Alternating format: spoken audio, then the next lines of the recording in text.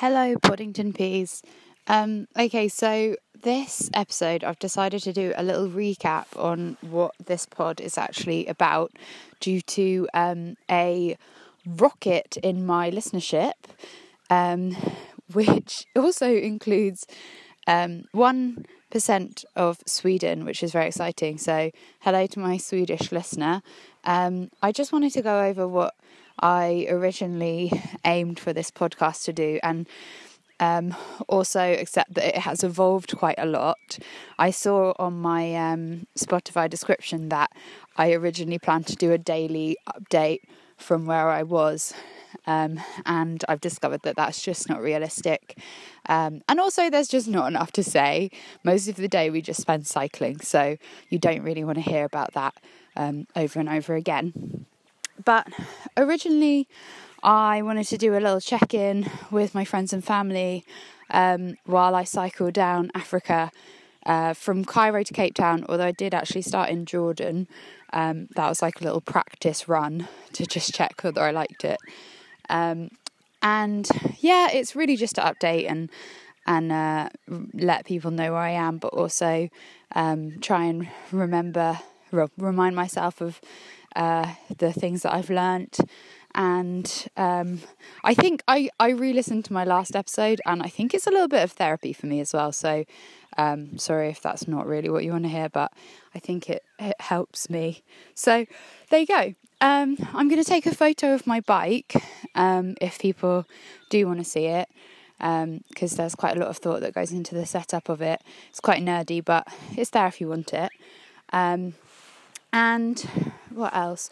Yeah, the bike, the racks, the attachments and all the like camping gear and stuff has all been quite thought through. Some of it's turned out to be useless and been dumped already. I sent my 2 front panniers home from Ethiopia because I decided that I really didn't need that many clothes. I was trying to make this into something that a little more glamorous than it was. So I sent all that stuff home, and now I'm carrying a much lighter load. But our bikes still weigh about 12 kilograms because they're quite heavy. They're long haul trucker Surleys. I actually just copied Kevin, who's my boyfriend. That's for the Swedish listener. And I just got the same bike because he's quite a researcher. He's very thorough. He makes spreadsheets for everything. So I just thought, play it safe and just copy him. It's probably the best idea. So I did that. And I also didn't have that much time because I decided to come on this trip about 4 months before, because I thought it sounded fun and he was really going. So I didn't have that much time to prepare, and I didn't know if I was going to like it. So I didn't want to invest in too much stuff. So I don't have the most comfortable mattress. I have like a blow-up bed that I bought on Amazon for 12 quid, and it slowly deflates during the night. So I have to wake up hourly and pump it up just with my mouth. So that kind of keeps the night lively. So we've got all the gear. We've got camping stuff. We've got cooking stuff, basically prepared for any occasion. We just picked up some disgusting looking booze last night that's some kind of sherry flavour. So we're really prepped for anything now, I think. All in all, I think our panniers weigh about 35 to 45 kilograms. So that adds a bit of extra weight, and our bikes are 12 kg. And we are quite heavy as well. So it's quite slow going on a bike tour. We cover, it really varies. Some days we literally do like 10 miles, and then we see something good and then we stop.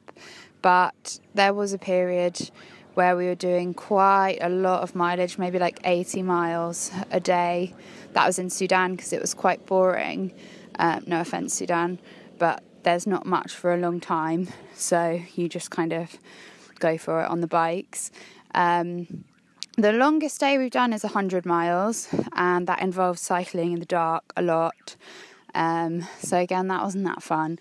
We never really do that unless we really need to get to a spot to sleep for one reason or another, which is usually wild animals or people, because we wild camp most of the time and it's fine, but if we know that there's sort of like wolves around or something, we kind of look for another safer spot, or we camp on someone's property, like a cafe or something.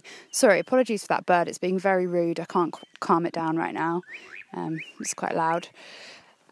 So yeah, we usually wild camp, and we used to average, let's say 70 miles an hour. Miles an hour? Jesus, no. That would be amazing, but we'd be done really quickly. 70, I guess we probably do about 70 kilometres. Sorry to convert the, I'm useless. What do we do? Yes, for the international crowd. Yeah, we probably do about 70 kilometres average a day now. But that 70 kilometres usually depends on the route that we've chosen to take, whether it's sort of like a mainstream road route with paved roads, or whether we're like climbing a lot. In Ethiopia, there's a huge amount of climb. It's so mountainous, so that slowed us right down.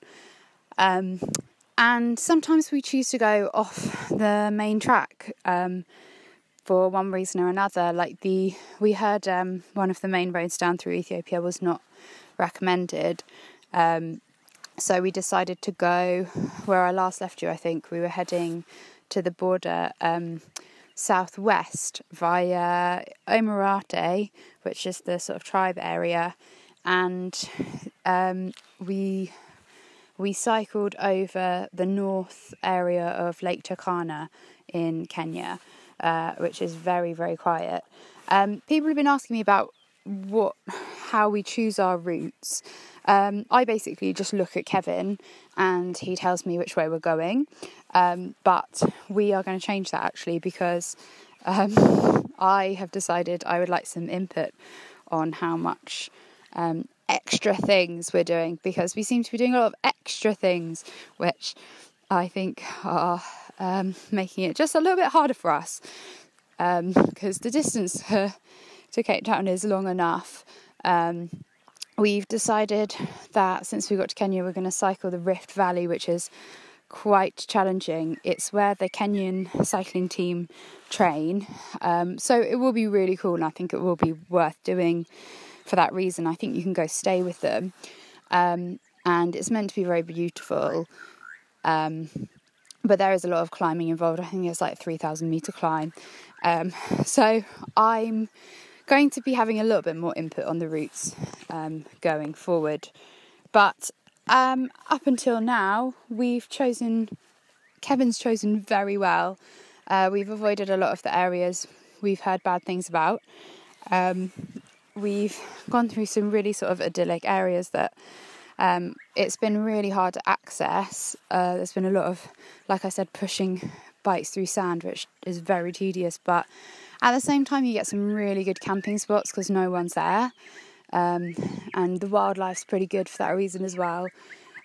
So it's good to sort of have a balance, and we've done a lot of like tarmac road cycling too, and it's nice to just kind of do a bit of everything.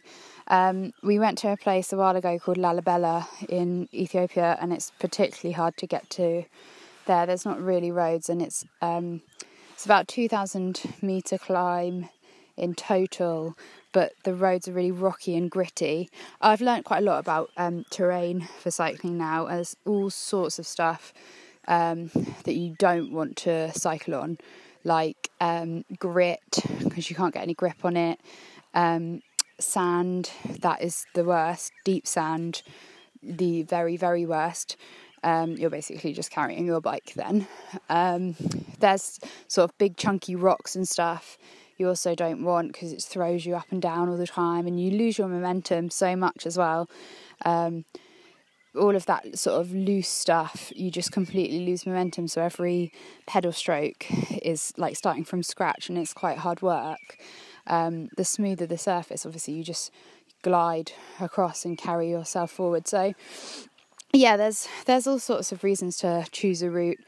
Sorry if I'm preaching to the choir for some people, but yeah, you kind of assess all these things, the altitude, but we mainly do it based on whether it's nice. So we're going to cycle the Rift Valley. We're heading towards a lake today. I don't think we'll make it today. We'll probably get there tomorrow. I'll find out what it is. And we're heading to a place called Marigat, which is, I think, where the cyclists train. We are... Oh, I didn't even say we're in Kenya. We're in Kenya. That's where we are now. I wanted to go over the last few days in Ethiopia as well, but I'm running out of time. Kevin's made the coffee already, so I need to get back. I'll just cover it quickly. I think last time I left you, I was in that brothel. There was an incident, actually. Cover your ears, young listeners. But I haven't mentioned this, but I wear contact lenses, and I went to the loo in the night, which was down in what I call the shed toilets, which means like shared toilets, but they're also shed toilets. So it kind of works both ways. They're kind of gross. But anyway, I went down there,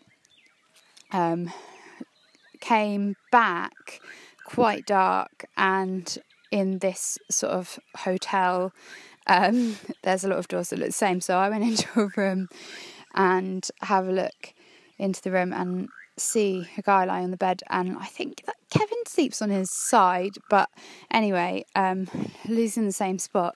So I kind of stand there before realising that this guy is not Kevin, and I've walked into somebody else's room, and he sees me and thinks that it's some kind of exciting foreplay. So I'm frozen to the spot because it's hilarious. And he is saying, "Come here," but luckily I sort of woke up out of the stunned self and managed to sidestep out and go into the next room. And Kevin was, so it was fine. He was fast asleep, snoring away. But yeah, so that was amusing at the brothel. What happened after that? It was quite fun the last few days in Ethiopia. It was the quietest that it's ever been for us in Ethiopia. Less populated than anywhere else, I'd say. And nice roads. There was loads of naked people, which was the highlight, obviously. Everyone's naked because it's tribe lands. So they just walk around butt naked, everyone, men, women, kids, and just do stuff naked.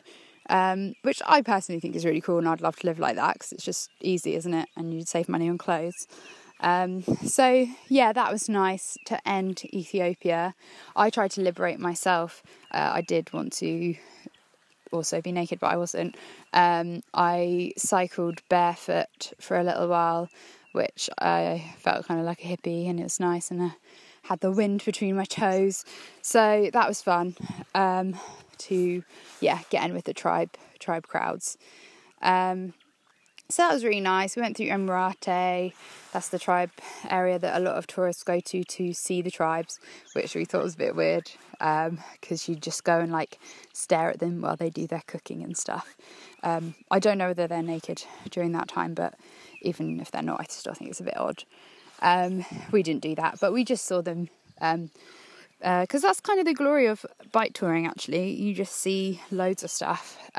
You move a bit too quickly for anyone to have, for you to have an impact on where you are.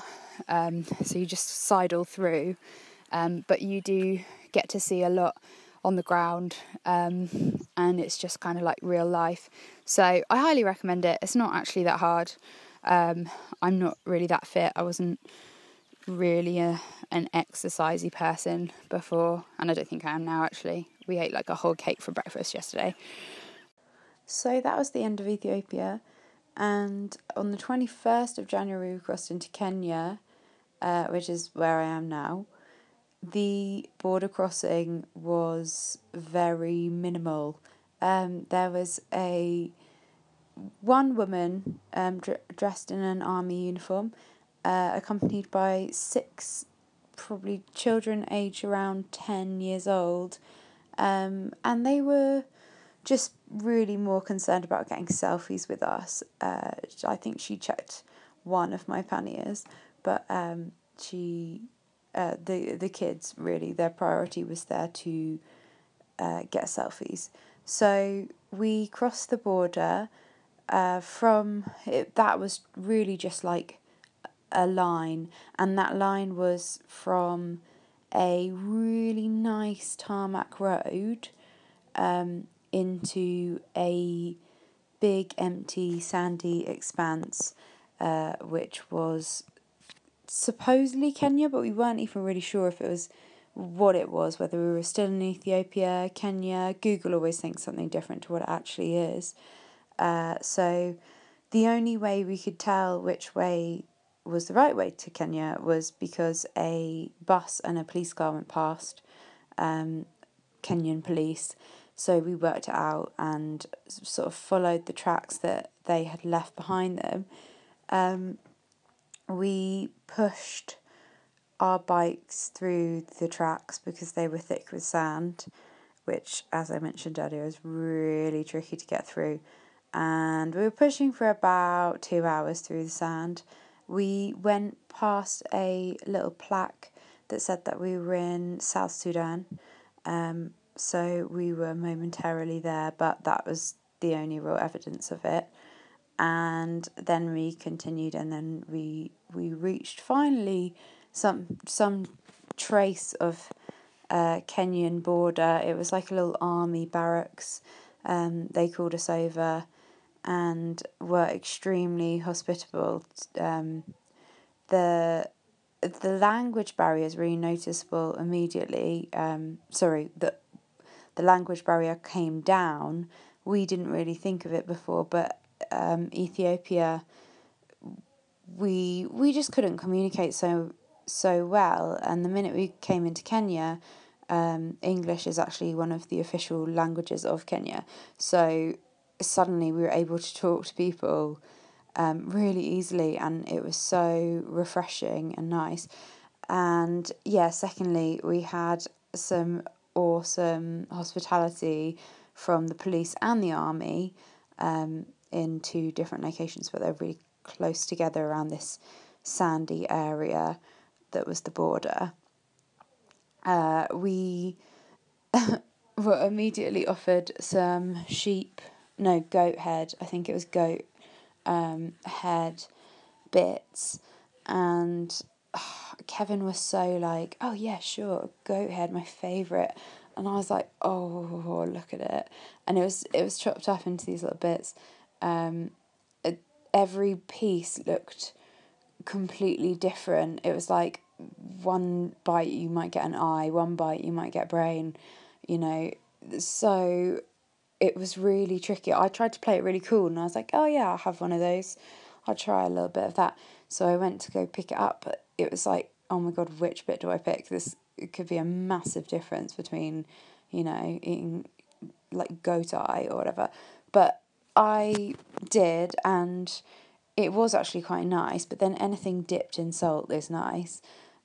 So I had a munch of that, and also some ugali, which is basically Kenyan equivalent of injera. It's like, it looks like mashed potato, but it's really disappointingly hard. But it does have like the look of the texture of mash, and it's white and it's thick kind of slabs. And it's like this. It's very carby. They make it out of flour, I think, and I guess it's something that is like native to here, and that's why they do it. Same as injera, but they have it with everything, as we've discovered already. And it's weird. It's like you dip it in stuff, but it doesn't absorb. It's like dipping it in just for a small coating around the outside. It is strange, and I'll try and like capture the essence of it somehow in like a photo or something. But yeah, so we've been introduced to that already. The police introduced us to that with the goat head, and also some goat head soup, which again Kevin like wolfed down this mug, and I was like, this is interesting. But it was so nice of them to give it to us anyway, and we sat with them. They just offered us the world. They told us we could go and shower in their work showers. They gave us cold water. They gave us all heads and goats and eyes and all sorts. And yeah, were incredibly nice, probably because they knew exactly what we had to come, and they they were trying to give us give us some kind of nourishment before this intense 5-day trek through very, very deep sand around Lake Turkana in insane temperatures, I should add.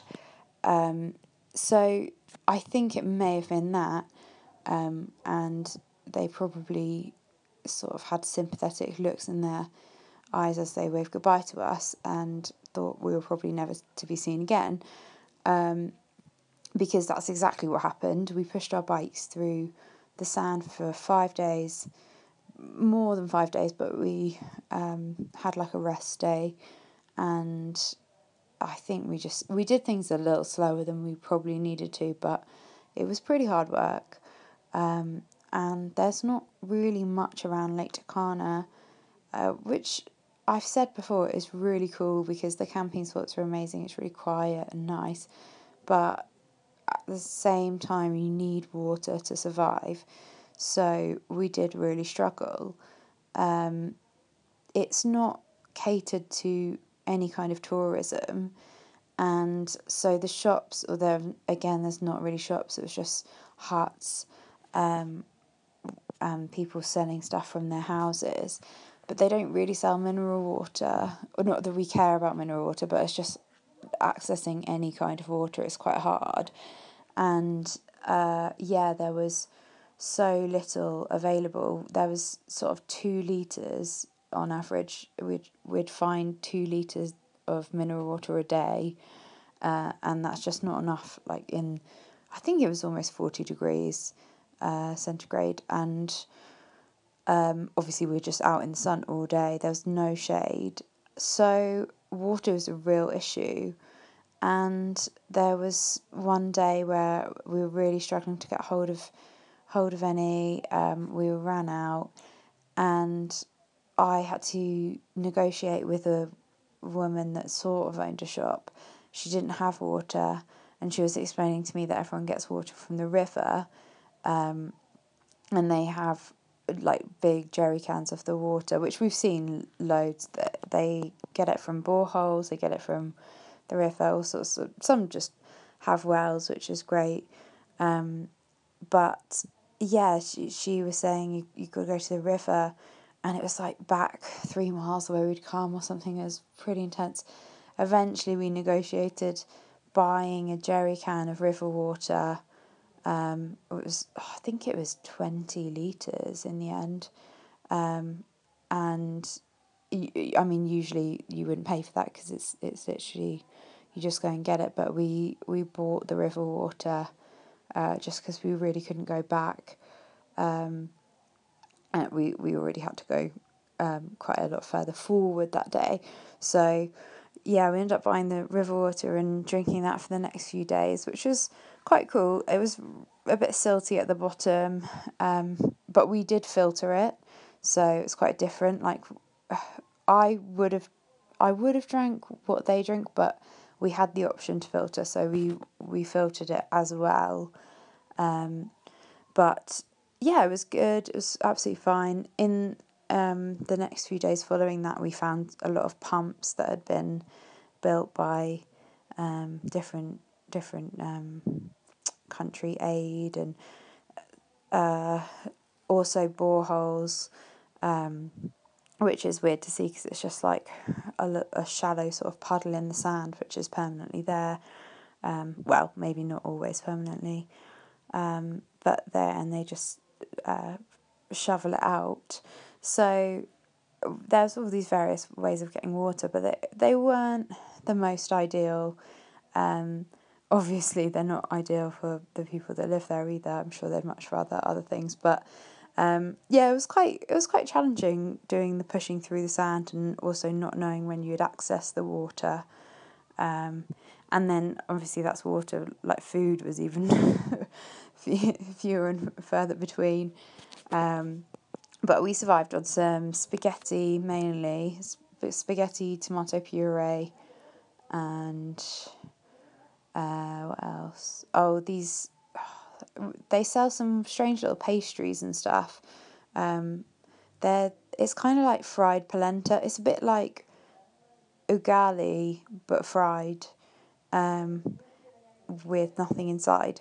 But we're learning there. We've got a lot of peanut butter, and jam and stuff. So, and Kenya's already offering so many more supermarket items than Ethiopia ever did. So we've got quite a lot. We've got a massive thing of marmalade as well. Sorry, don't want to show off. It sounds like I'm bragging now.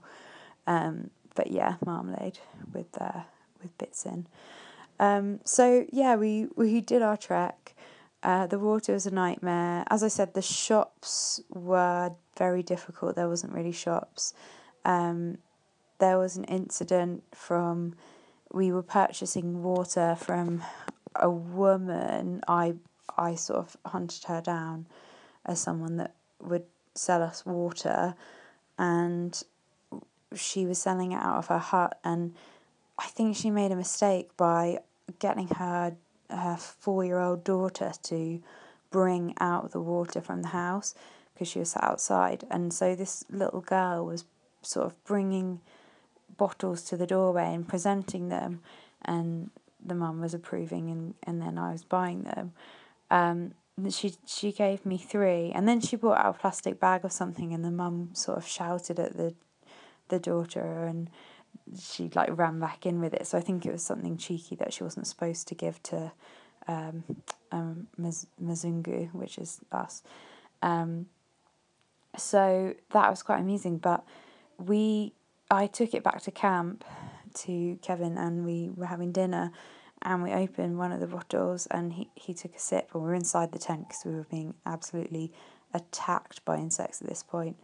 And he took this sip of what we thought was water and made a very weird face. And next thing I know, he has to unzip the tent and spit it out. But it wasn't in complete horror, because we assessed this substance, and we decided that it was some kind of home brewed alcohol that she'd actually accidentally sold us. Something minty, which I've seen in shops since. There's this stuff called mint punch, and I think it might have been that. But yeah, we were really excited about this homebrew moonshine stuff that we'd got hold of, and she sold it to us at water price as well, which was brilliant because yeah, she was a little bit of a greedy woman, so I didn't feel too bad about taking this homebrew.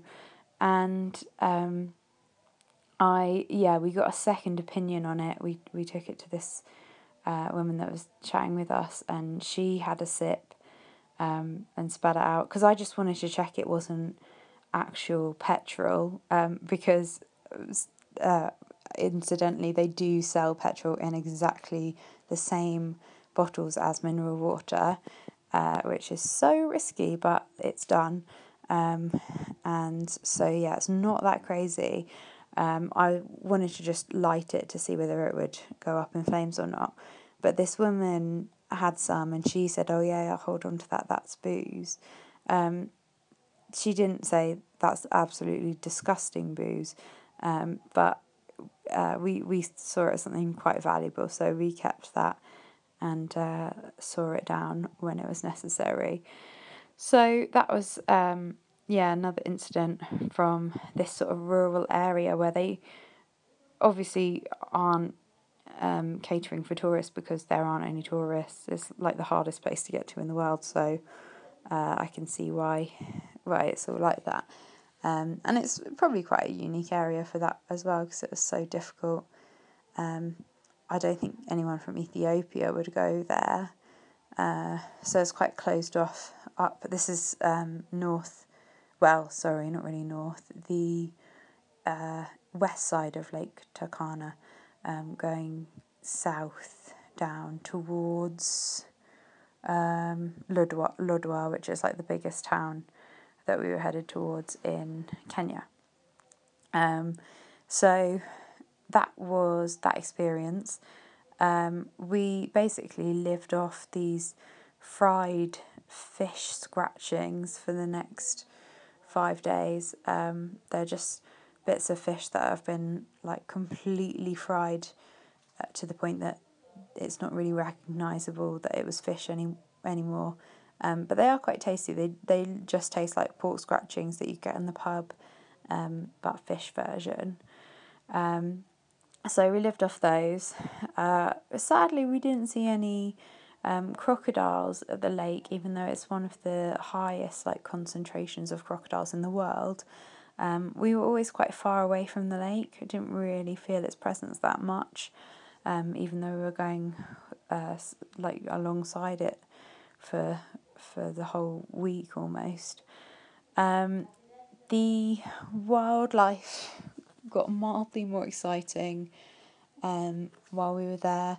We had some attention from a really excitable praying mantis while we were having dinner one night. Just, I don't know if you've seen them before, but they hold their hands up, well, their little claw hands, up in a really excited way to their chest, and they sort of run around quite fanatically. And one really, really seemed to like Kevin and was just all over him while we were trying to have dinner.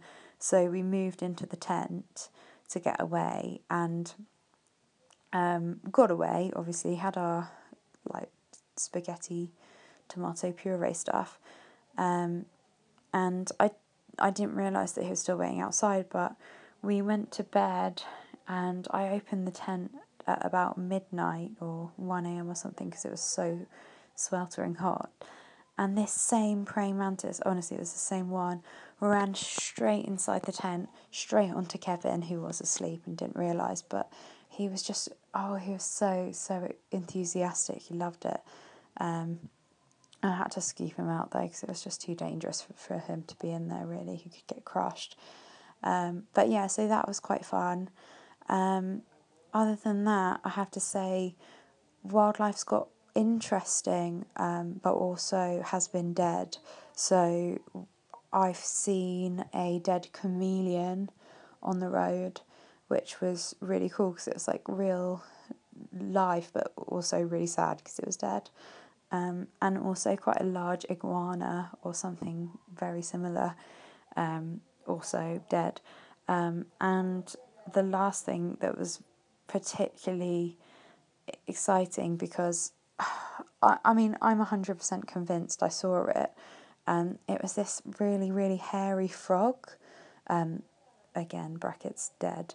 But I saw it and it was so hairy, and I've looked it up since, and it's actually not supposed to exist in Kenya.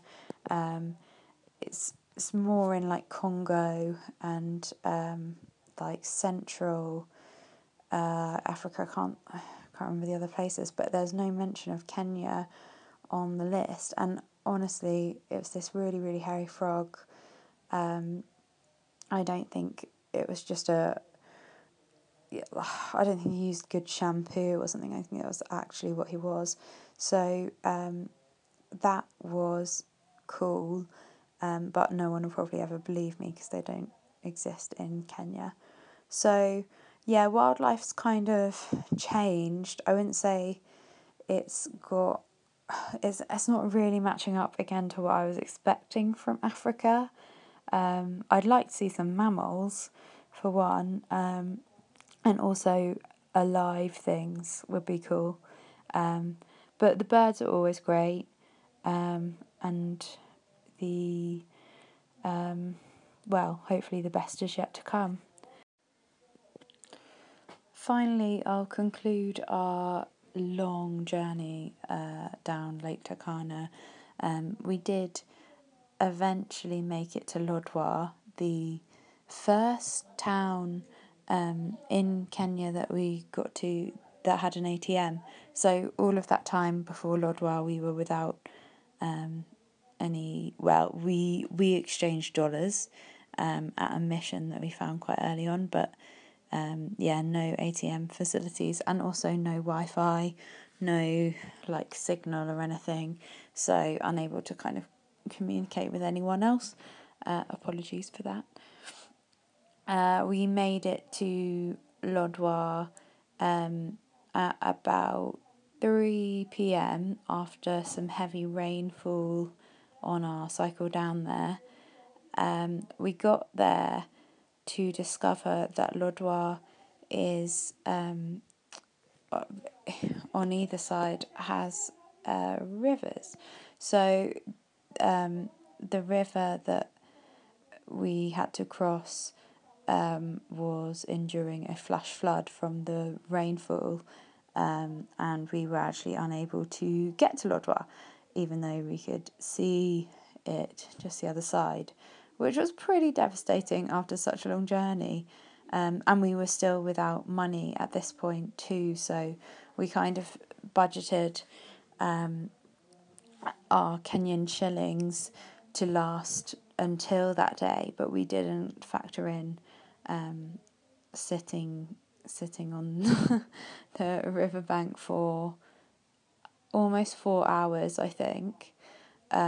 We sat there, and we did manage to purchase a couple of chapatis, which is a really common street food here, and they were super cheap. This little kid was selling them, and they were absolutely delicious. So we did get some of them, but we were very unsure how long we were going to be sat there. So a little nervous. The sun was going down. This was about almost 7:30. I think it was pretty dark, and the river is still completely flooded. We watched a couple of cars. There's big queues of cars and trucks waiting to cross, but we did watch a couple of bold cars cross, and one of which died almost at the other side. So people waded into the water and pushed the car out, even though the engine wouldn't start. And they pushed it all the way out, probably, about 40 yards or so.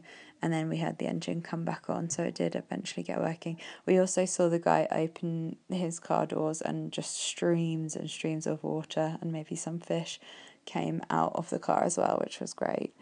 I think the people were walking across fine. It was probably knee height. It was definitely covering number plates and stuff. Big trucks were going across, but they weren't all going just because they're big trucks. So I think everyone was still very wary of the current and things.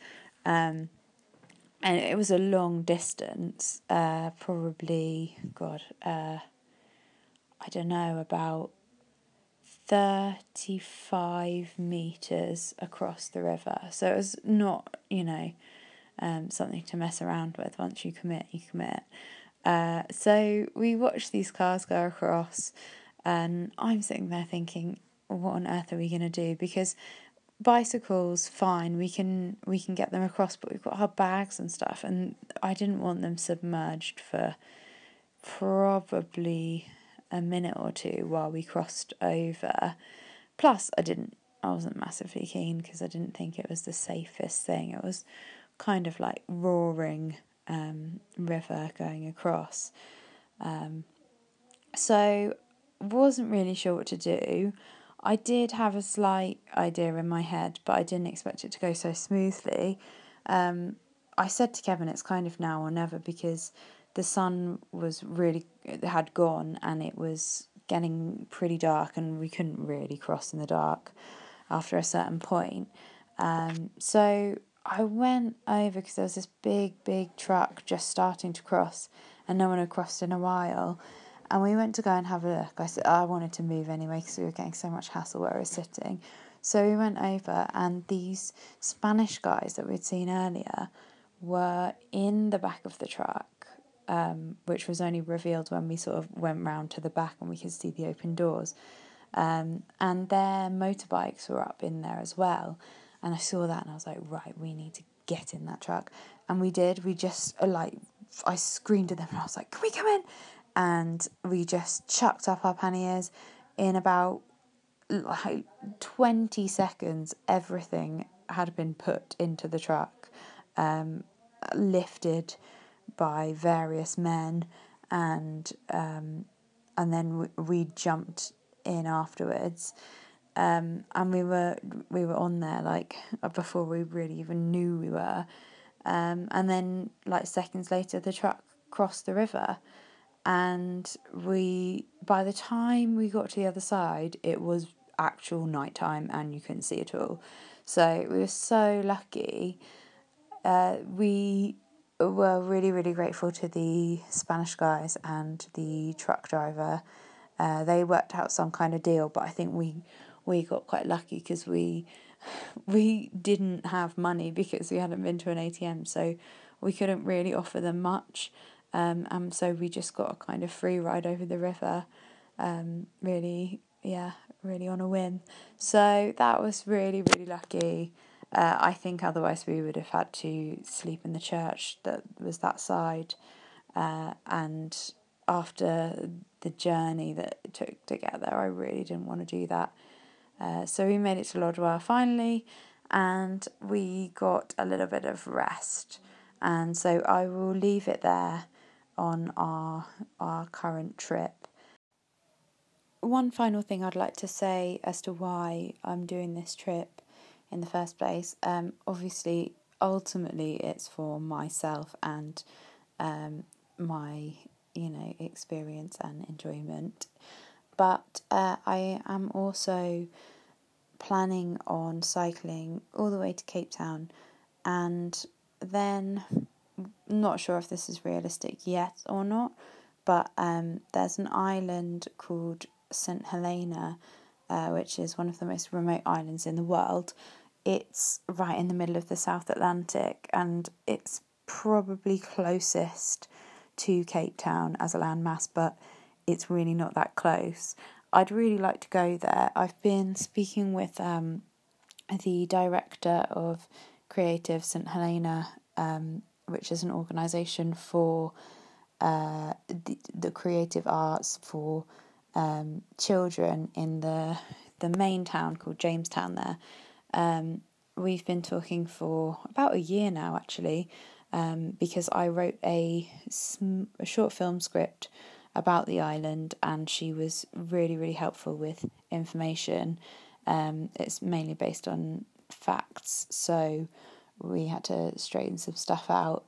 And on writing this film script, I discovered that there's a playground there that hasn't been open for 15 years. And I think that's such a sad thing for the children in that community.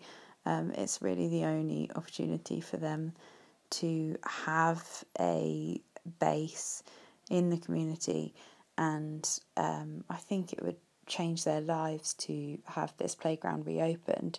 It's been quite hard because of certain laws.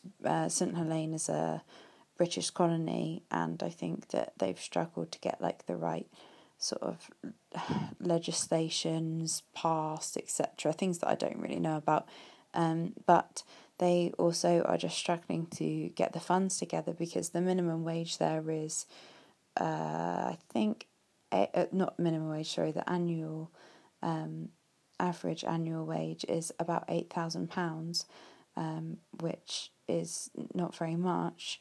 And most people on the island are pretty poor. I haven't been there yet, but I do plan to see this firsthand, and I would really like to go there. I'm trying to raise some funds, and I've got a Just Giving page, which I'll put the link in the about if you do want to visit.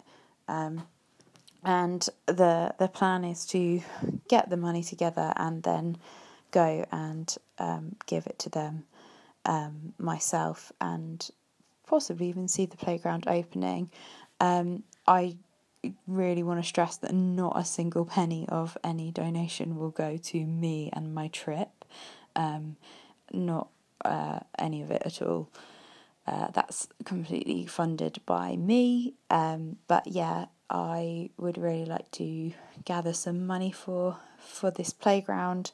I think it will make such a big difference to a very small island. The population is about 4,000 people, and they're very alone for quite a distance in the middle of the sea, and I really want them to know that the world sort of cares about them.